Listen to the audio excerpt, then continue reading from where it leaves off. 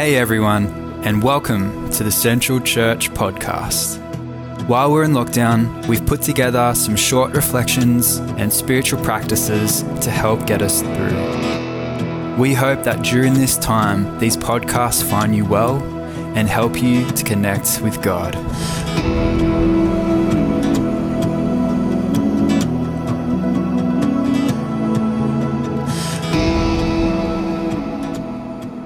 Hi everyone, it's Carrie here.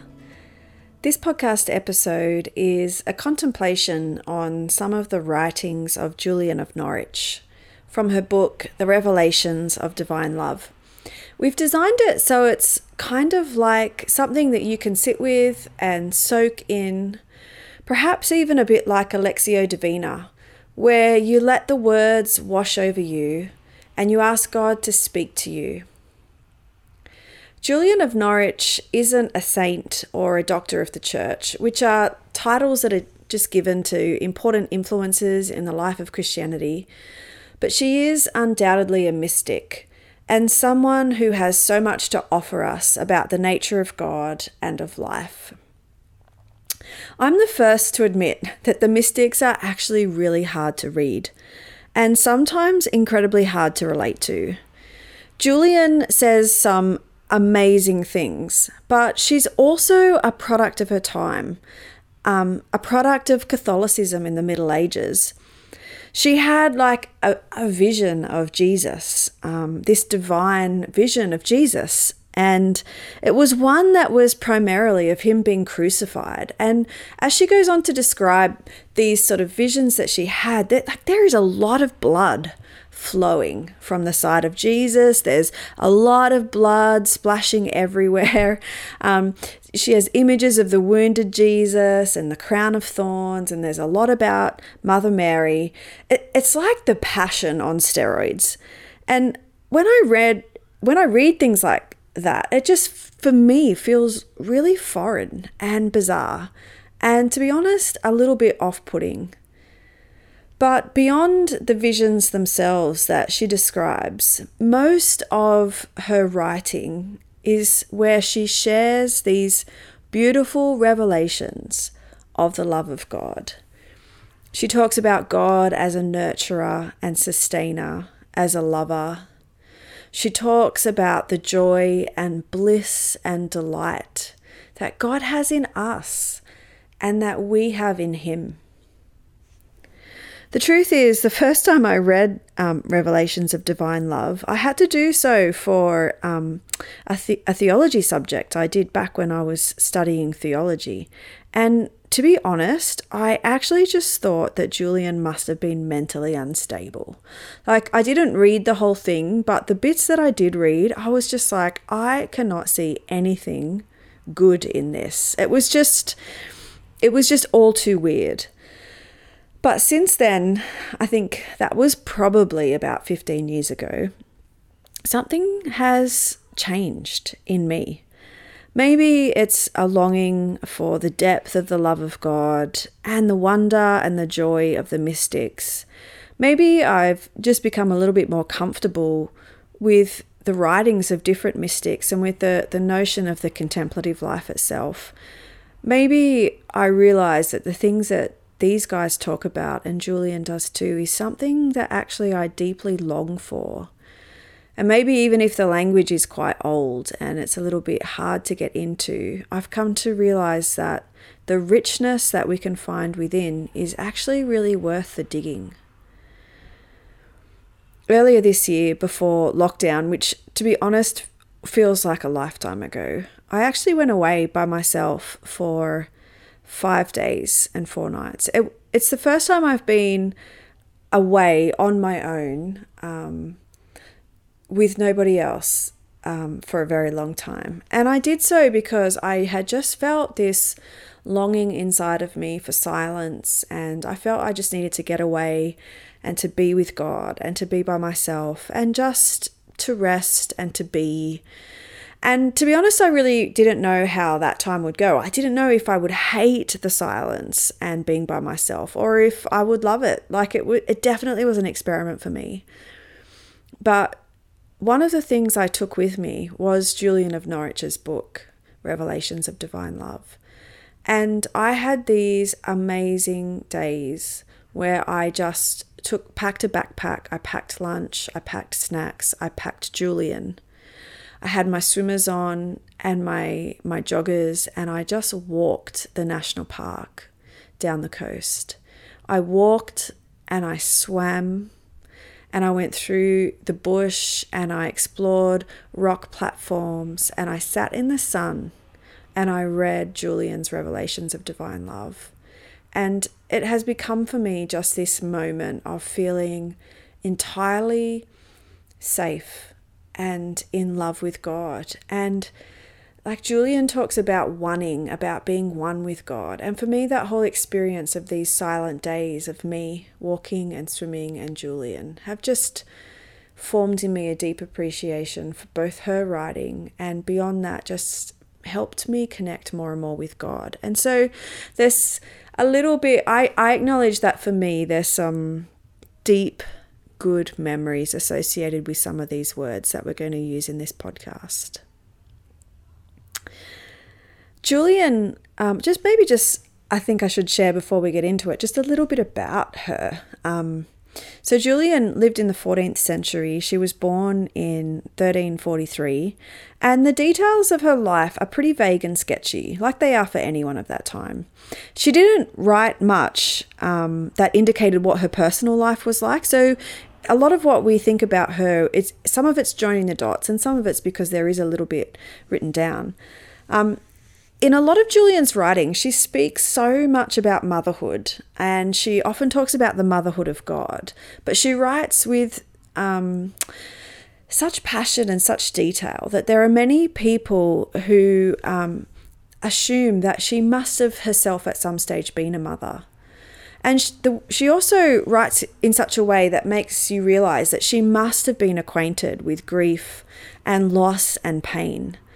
And so it's also kind of like speculated that maybe at some point she lost her family. Maybe she watched her husband and her children die in one of the many plagues that swept through in her lifetime. So she lived in Norwich, which is a city in England, which at the time was the second most important city after London. And it was a thriving centre of agriculture and trade. And the Black Plague swept Norwich during Julian's lifetime, and it's estimated that it killed up to half the population in its first wave. And then after that, there were 2 more waves throughout Julian's lifetime.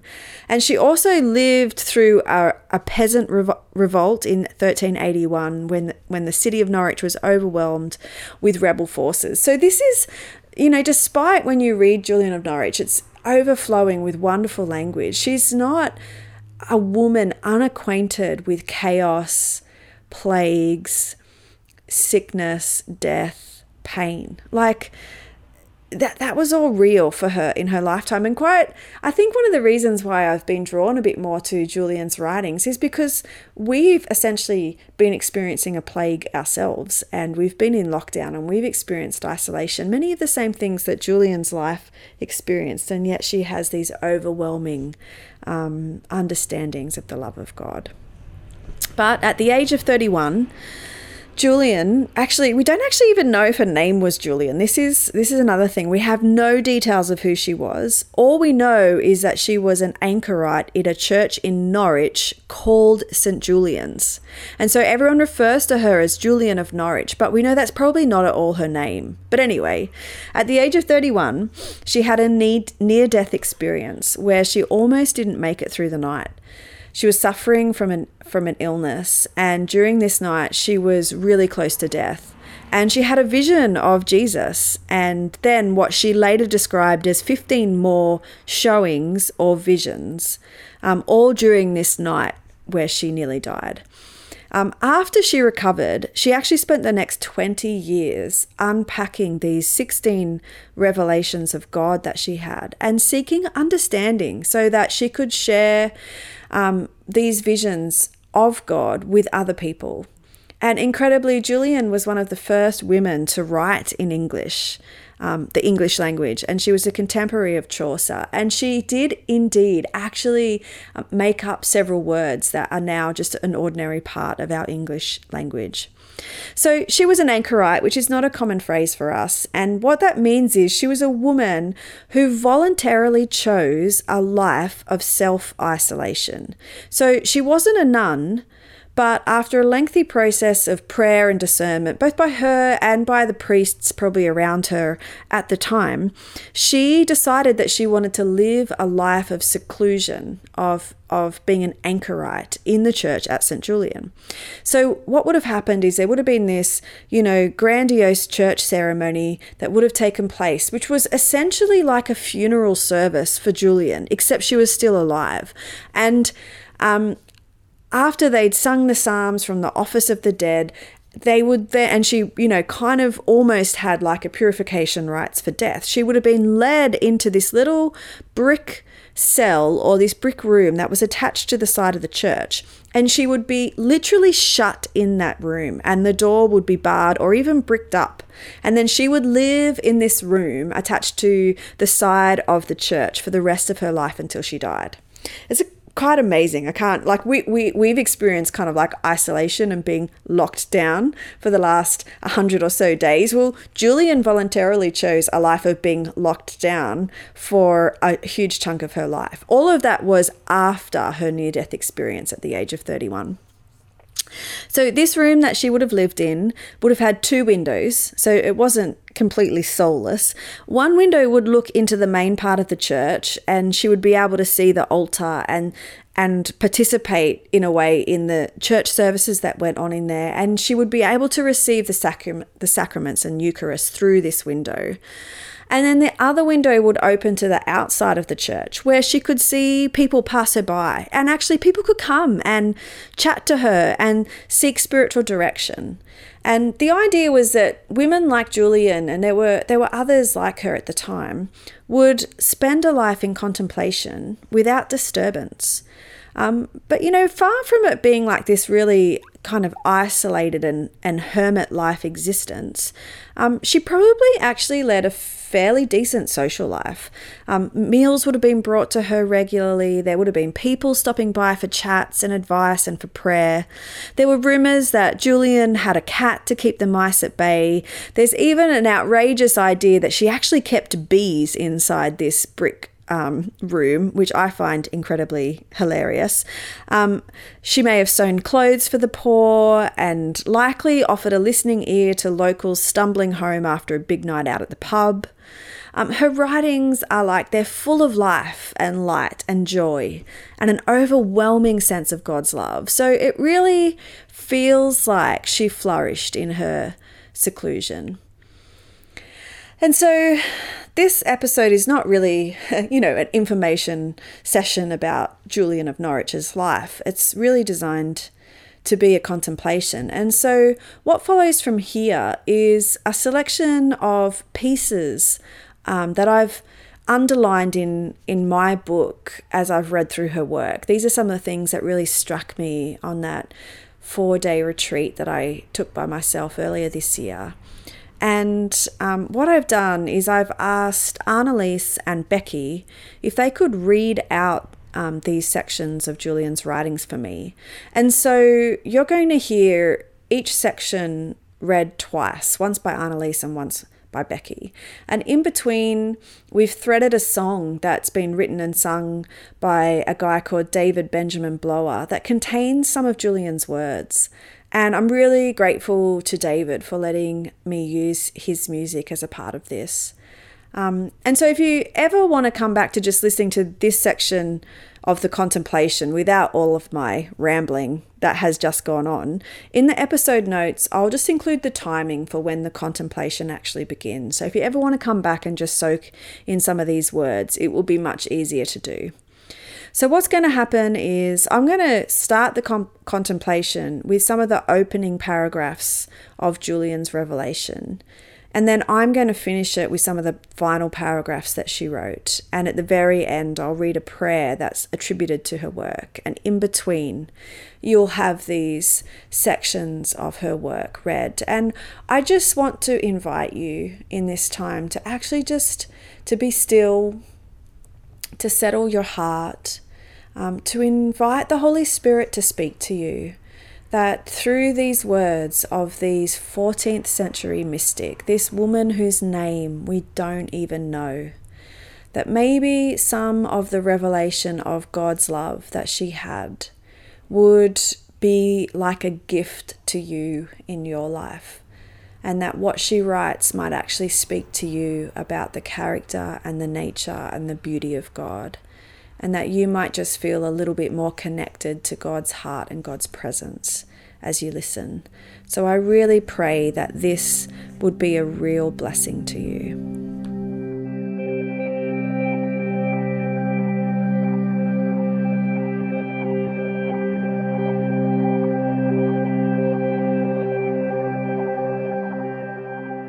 Revelations of Divine Love by Julian of Norwich. When I was 30.5 years old, God sent me an illness. For 3 days and 3 nights I lay on my bed, and on the 4th night I was given the last rites of Holy Church.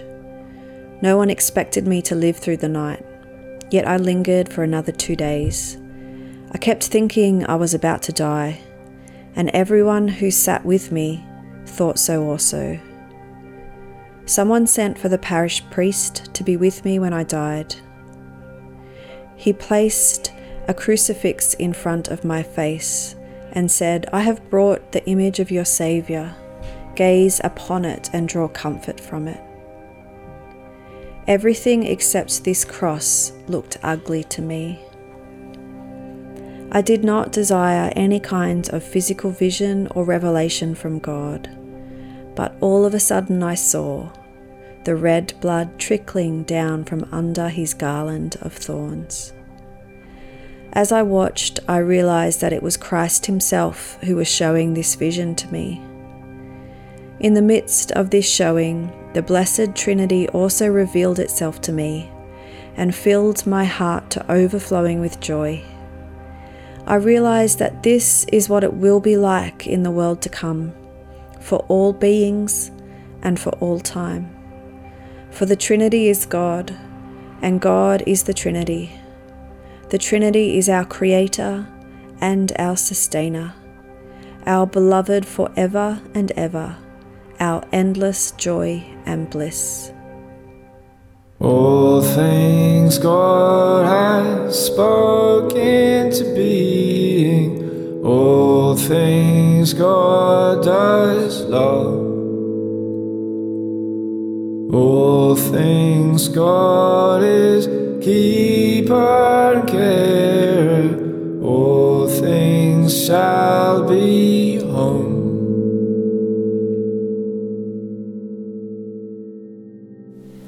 Our good Lord gave me a spiritual vision of his simple loving. I saw that he is everything that is good for us, everything that soothes and helps us. He is our clothing. He wraps himself around us, enfolding us in his love. His tender love is our shelter. He will never leave us. Then he showed me a small thing, the size of a hazelnut, nestled in the palm of my hand. It was round as a ball. I looked at it with the eyes of my understanding and thought, "What can this be?" And the answer came to me. It is all that is created. I was amazed that it could continue to exist. It seemed to me to be so little that it was on the verge of dissolving into nothingness. And then these words entered my understanding. It lasts and will last forever because God loves it. Everything that is has its being through the love of God. I saw 3 attributes of this small thing. The first is that God made it. The second is that he loves it.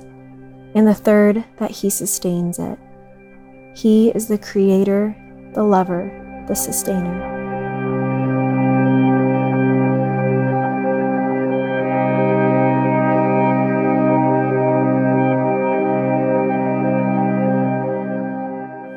Our good Lord gave me a spiritual vision of his simple loving. I saw that he is everything that is good for us, everything that soothes and helps us. He is our clothing.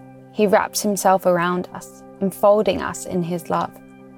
His tender love is our shelter. He will never leave us. Then he showed me a small thing, the size of a hazelnut, nestled in the palm of my hand.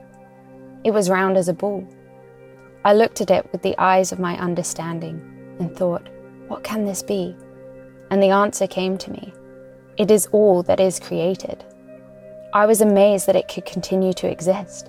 It seemed to me to be so little that it was on the verge of dissolving into nothingness. And then these words entered my understanding.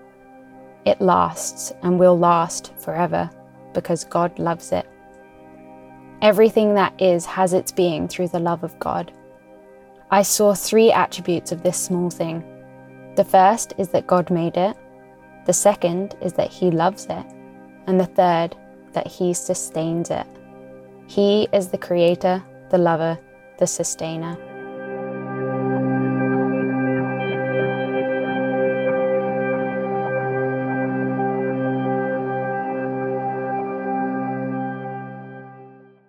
All things God has spoken to being, all things God does love. All things God is keeper and carer, all things shall be home.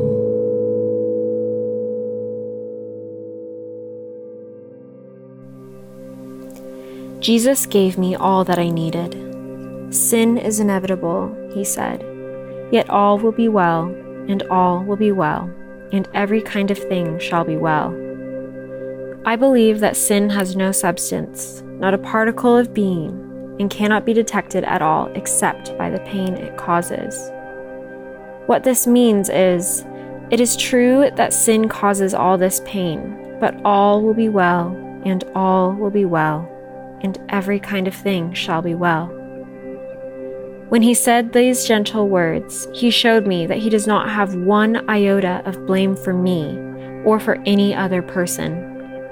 So wouldn't it be unkind of me to blame God for my transgressions, since he does not blame me? I have the power to make all things well, he said. I know how to make all things well, and I wish to make all things well. Then he said, I shall make all things well. You will see for yourself, every kind of thing shall be well. My soul recognized a number of teachings contained in these phrases. This was one. He does not only pay attention to lofty and noble things, but also to things that are humble and small. He cares about the one as much as the other, this as well as that. He wants us to know that he will not forget the least little thing. Here is another. From our point of view, there are many actions in this world that seem to be done with evil intent, and we see that they cause great harm. It seems impossible to us that such things could ever have a good outcome. When we think about this, our hearts are filled with such sorrow and grief that we cannot rest joyfully in beholding our God, which we would like to do. The problem lies with our faulty reason. We are too blind to comprehend the wondrous wisdom of God, too limited to grasp the power and goodness of the Blessed Trinity. That's why he says, you will see for yourself, every kind of thing shall be well. It's as if he had said, hold this in your heart, in faith and trust, and everything will be revealed to you in the end, and you will see it all in the fullness of joy.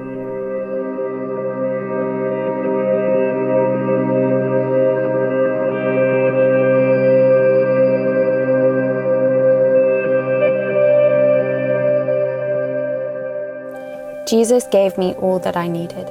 Sin is inevitable, he said, Yet all will be well, and all will be well, and every kind of thing shall be well.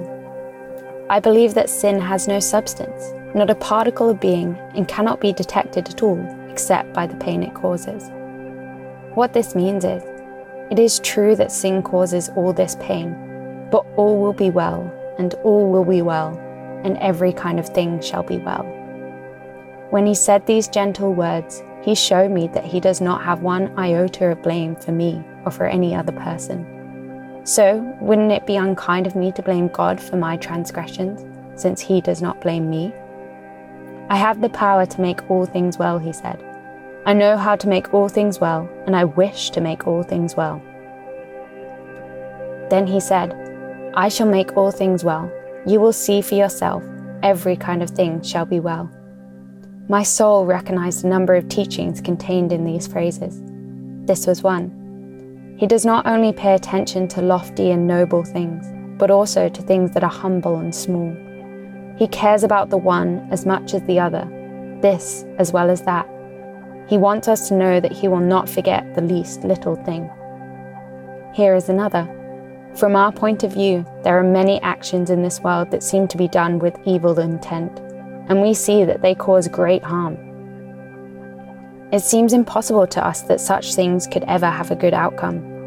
When we think about this, our hearts are filled with such sorrow and grief that we cannot rest joyfully in beholding our God, which we would like to do. The problem lies with our faulty reason. We are too blind to comprehend the wondrous wisdom of God, too limited to grasp the power and goodness of the blessed Trinity. That's why he says, you will see for yourself every kind of thing shall be well. It's as if he said, hold this in your heart, in faith and trust, and everything will be revealed to you in the end, and you will see it all in the fullness of joy.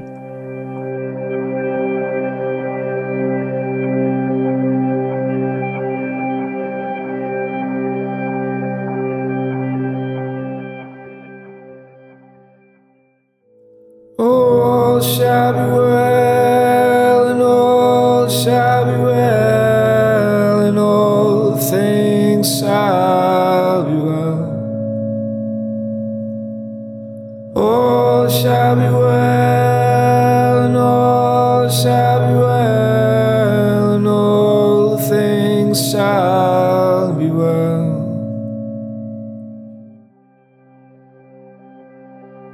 Mercy and grace spring from God's essential nature and flow into us, penetrating our souls and accomplishing everything needed for the fulfillment of our greatest joy. This is the soil in which our being, our growth, and our fulfillment are planted. It is in our human nature that we have our quickening, and in grace, our ripening. These are all aspects of a single goodness, and where one operates, all are operating within us. He made humanity for love, and for that same love, he was willing to become a human being himself. Faith is rooted in us, and we are rooted in faith through the natural goodness of God, by the operation of mercy and grace. And from faith come all the other good things that guide and save us. We are enclosed in him, and he is enclosed in us. He rests in our soul and delights in directing our understanding. He dwells within us in infinite bliss, drawing us ever deeper inward. He wants us to be his helpers in this inner work, giving him all our attention, learning his teachings, keeping his laws, and trusting him completely. I saw that our true essence is one with God.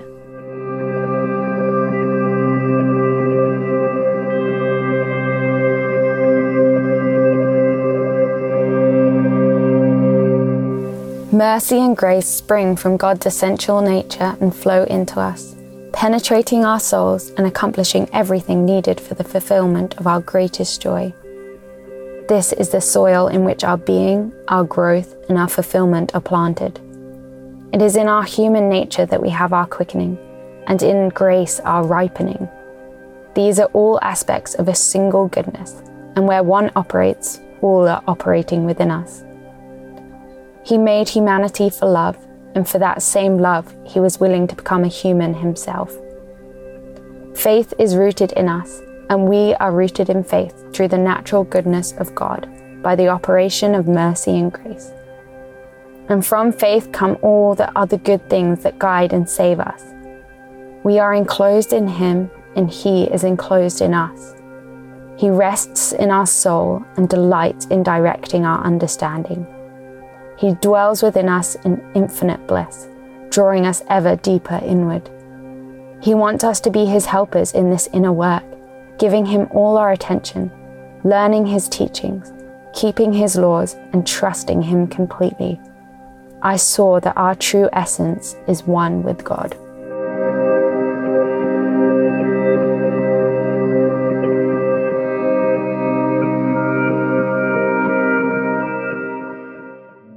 All shall be well, and all shall be well, and all things shall be well.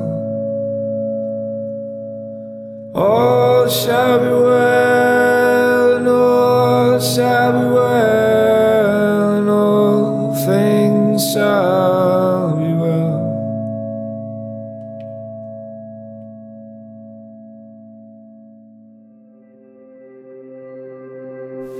God is the center of all that is, and the doer of all that is done. He made everything for love, and by love all things are sustained and protected, and ever shall be. God is everything that is good. The goodness in everything is God. God showed me that we are completely lovable in his sight, and we stand fully at the center of his love. Our beloved wants us to realize that his love is the ground of our whole life.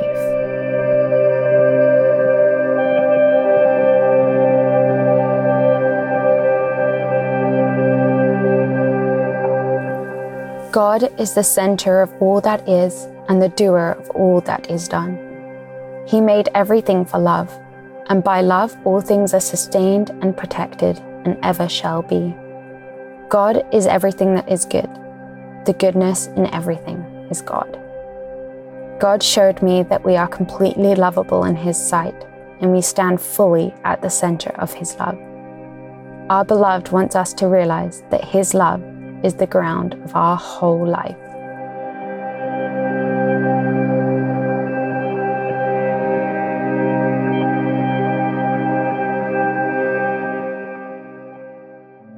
All shall be well, and all shall be well, and all things shall be well. All shall be well, and all shall be well, and all things shall be well.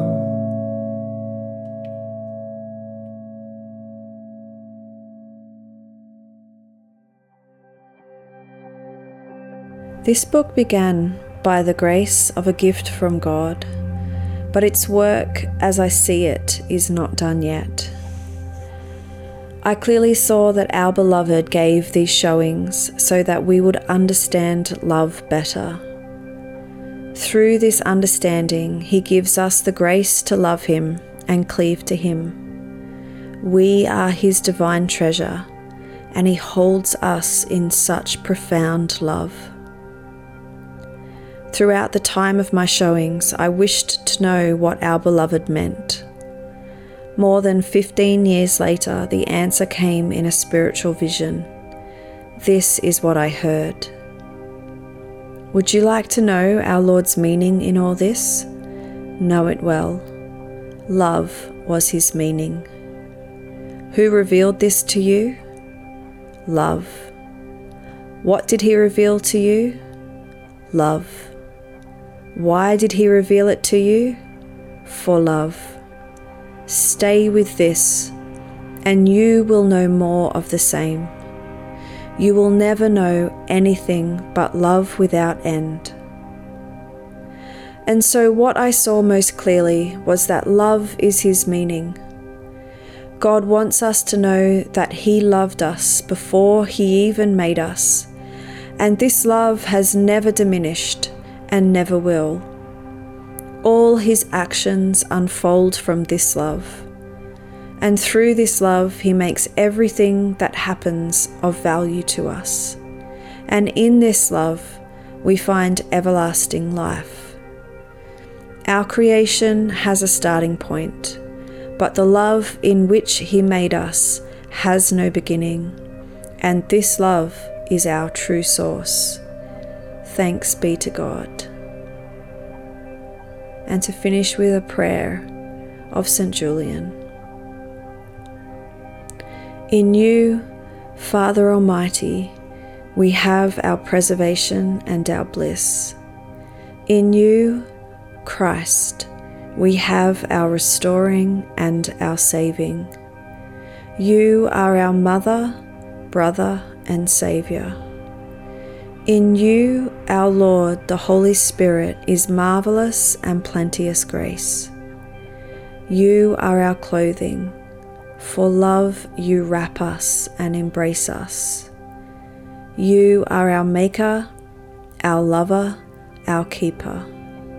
Teach us to believe that by your grace all shall be well, and all shall be well, and all manner of things shall be well. Amen.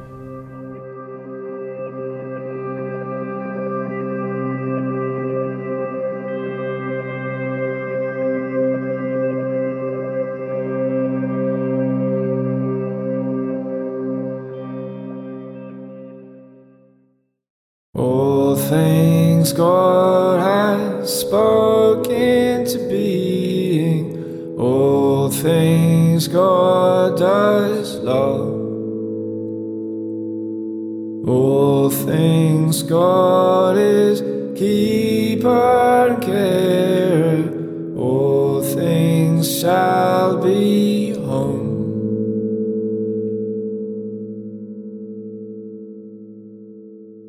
All things God has spoken to being, all things God does love,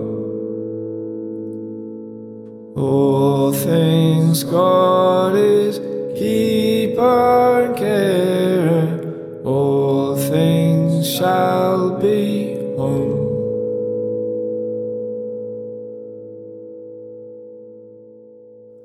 All shall be well, and all shall be well, and all things shall be well. All shall be well, and all shall be well, and all things shall be well. All shall be well, and all shall be well, and all things shall be well. All shall be well, and all shall be well.